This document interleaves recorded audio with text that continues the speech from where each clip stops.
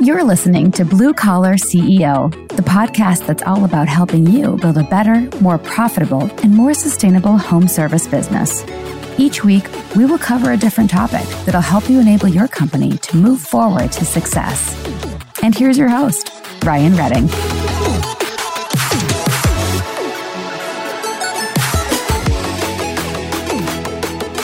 What is up, Blue Collar CEOs? Hope you're doing great. Man, there's been a lot of things going on. I feel like it's been really, really busy for us, and we have some really incredible episodes and conversations coming up. I cannot wait. I literally cannot wait to bring you in on those. Real quick, if you haven't yet, it would mean the world to us here if you would take a second, leave a review for us wherever you're listening to the show right now. Your review is really helpful for us because, one, it lets us know that you like what we do and it helps keep our team going, getting them excited, planning guests, trying to get content that's important for you. But two, it's also helpful for other contractors to look and find out that, like, hey, we're not full of it. Like, we try to not suck. And if you love the show, I would love to hear from you. If you have ideas for the show, please, I'd love to hear from you. Just drop us an email at info@bluecollar.ceo, or we're on just about every social platform too. So just send a message to one of the social platforms, Blue Collar CEO, and would love to hear from you. So today seems like it makes sense as we're going into the new year to have a conversation that's been on a lot of people's radar if you're from the HVAC space. So today I'm going to introduce you to Olga Carr. She was born into the trades. She's a high achieving saleswoman and passionate about growing small businesses and recruiting people into the AC and heating industry. She is a South Texan Mexican American with her eye on the target and a vision to create a success plan for family-owned companies. We're going to be talking today about the Inflation Reduction Act and everything about the tax credits and the rebates and incentives that is being deployed right now based on the region by the federal government that you can use to help your customers save a lot of money. Let's get going. Olga, I am so glad we're able to find time to get you on the show. For those who maybe don't know who you are yet, who are you? What do you do?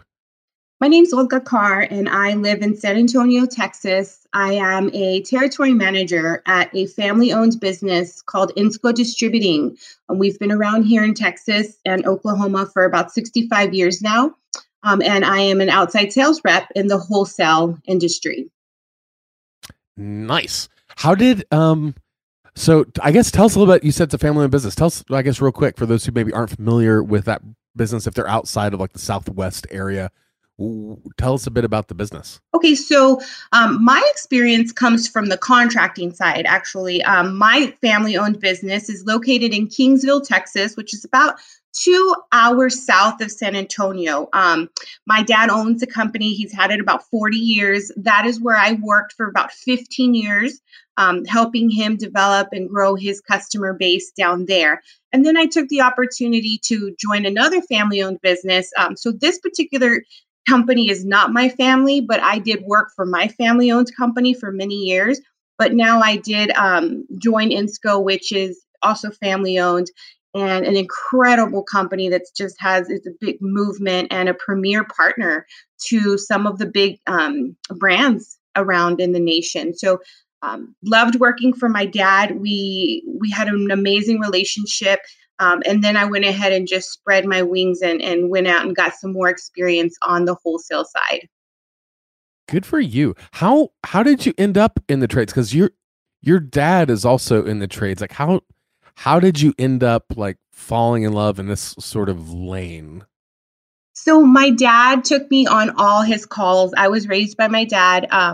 And we would be on all calls at 2 years old. I was in the truck helping him get tools, running around. The customers loved it that he would bring me along. It started in his garage with an old beige truck that we would call La Marrana. But that was the nickname. And he's, window units for Sears is how he started off. And then he grew. But that's how I became so passionate, is watching my dad serve the community and seeing people, their faces and their appreciation when we were done with the job. I loved talking to them while he was fixing it. So it was a huge way for me to grow my communication skills. And I loved it at a very young age. I was just intrigued by the mechanics and the engineering and just entering a home and people trusting, letting you in to serve them. Hmm.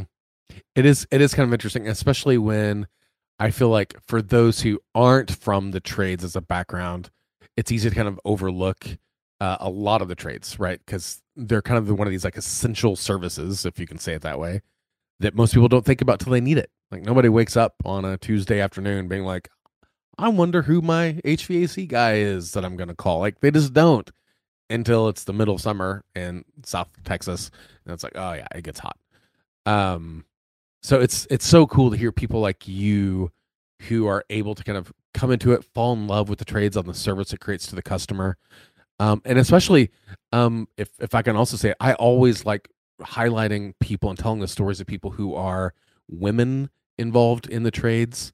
So I love that aspect of you, but you're also Mexican American. And so I love that aspect of you is there too, that you are representing a very important segment of humans in a really important industry that kind of gets under served, right? It's like not many people can see the people like you in the trades, and I love the fact that we're able to get you on the show, even for those reasons.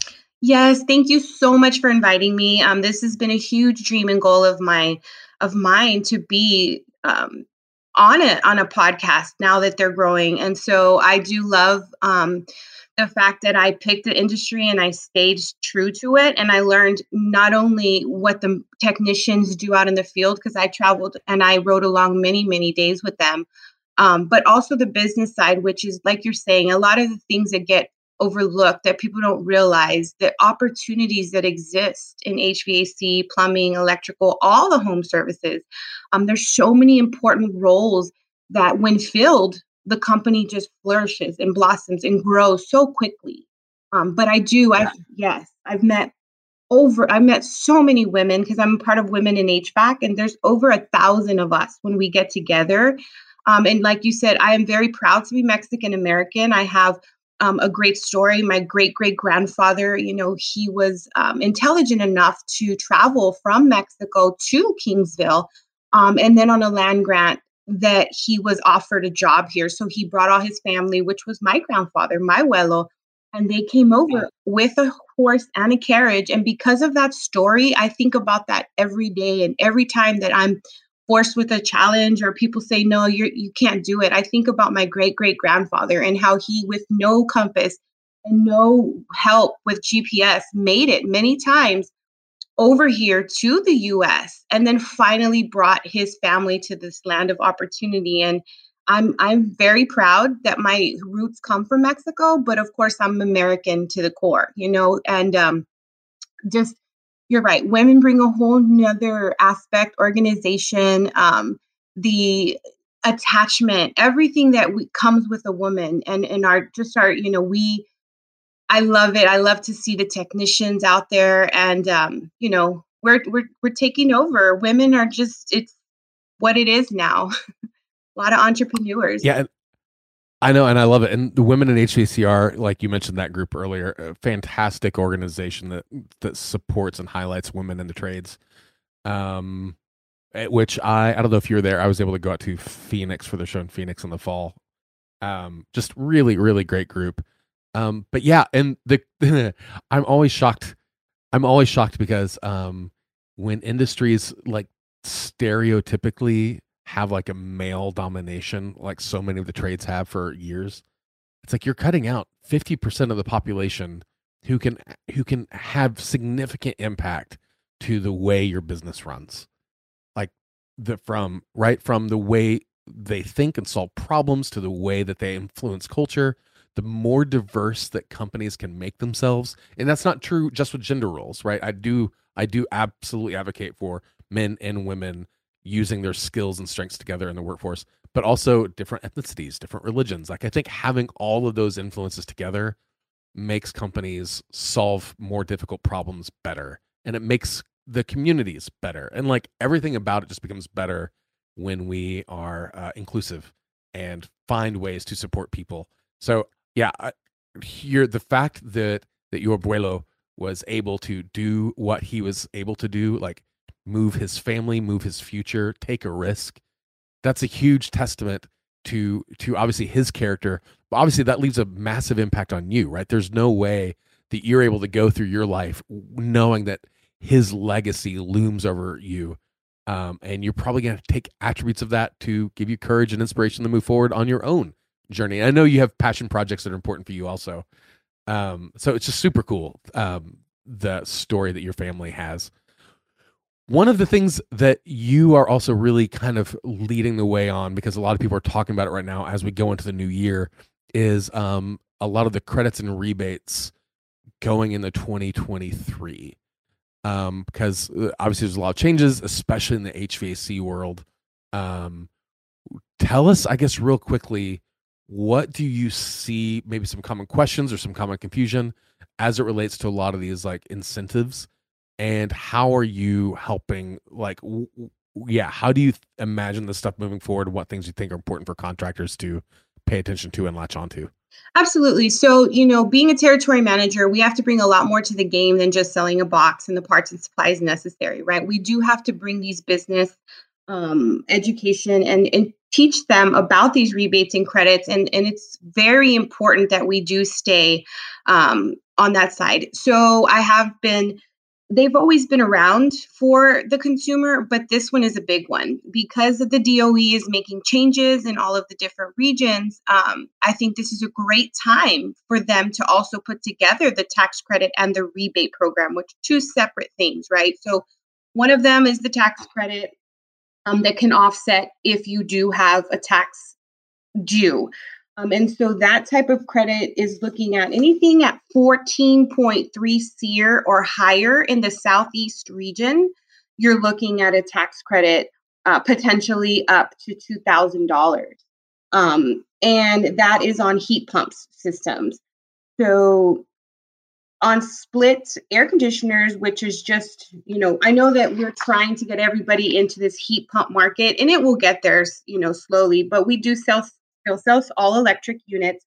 Now for that tax credit, that one is going to be 15.2 or higher, right? To be eligible for that type of credit. So there are some different SEER 2, let me make sure I'm saying that correctly. So SEER 2, all they did was put a number 2 at the end, and that's what everybody's going to be talking about now is the SEER 2. So there are some different, like 4 and 5 ton, it can be a 13.8 SEER.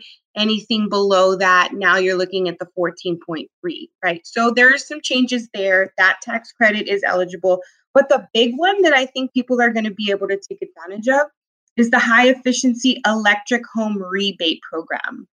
So that's actually, money that you get towards upgrading your HVA system, upgrading your electrical panels, things like that. So potentially you can earn a rebate of $14,000 per household based on your income, right?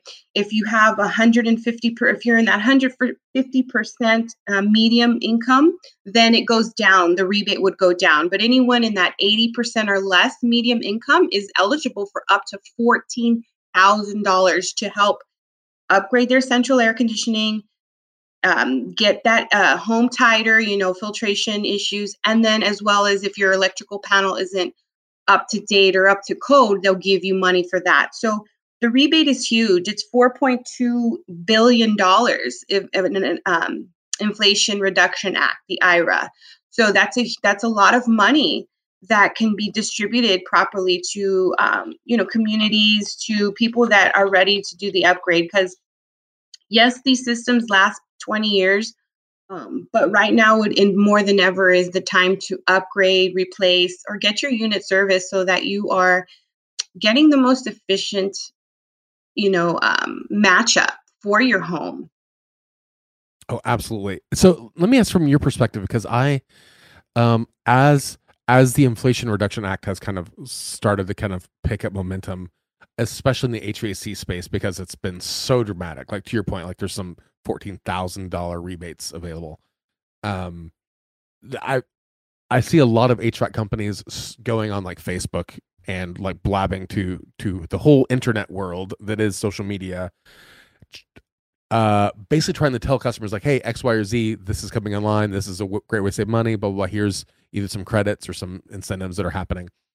And sometimes what it feels like to me from someone who, like, so my background tends to be marketing, right? So I tend to like advocate from the voice of the customer, not so much where you're like totally like, hey, I'm in the HVAC lane. I try to look at it from like another perspective, like how does this hit to somebody on the outside? And sometimes this stuff feels like noise. Like I don't know if the average homeowner understands, well, either understands or cares about the impact that these rebates have until they need a system, right? Until like something is broken and they're like stuck having to fix something anyways. They're like, holy crap, I can get an $14K like to help offset this investment. That seems to be a really big thing. But maybe my bias is wrong. What sort of challenge or opportunities have you seen for like the average homeowner when talking about the Inflation Reduction Act? Have you seen anything along those lines?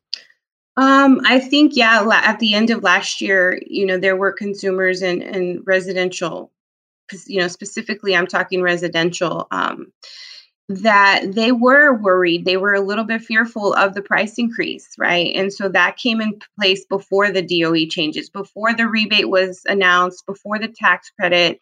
At first it was, hey, you guys are going to experience a 30% price increase on HVAC because of the changes that the DOE is mandating.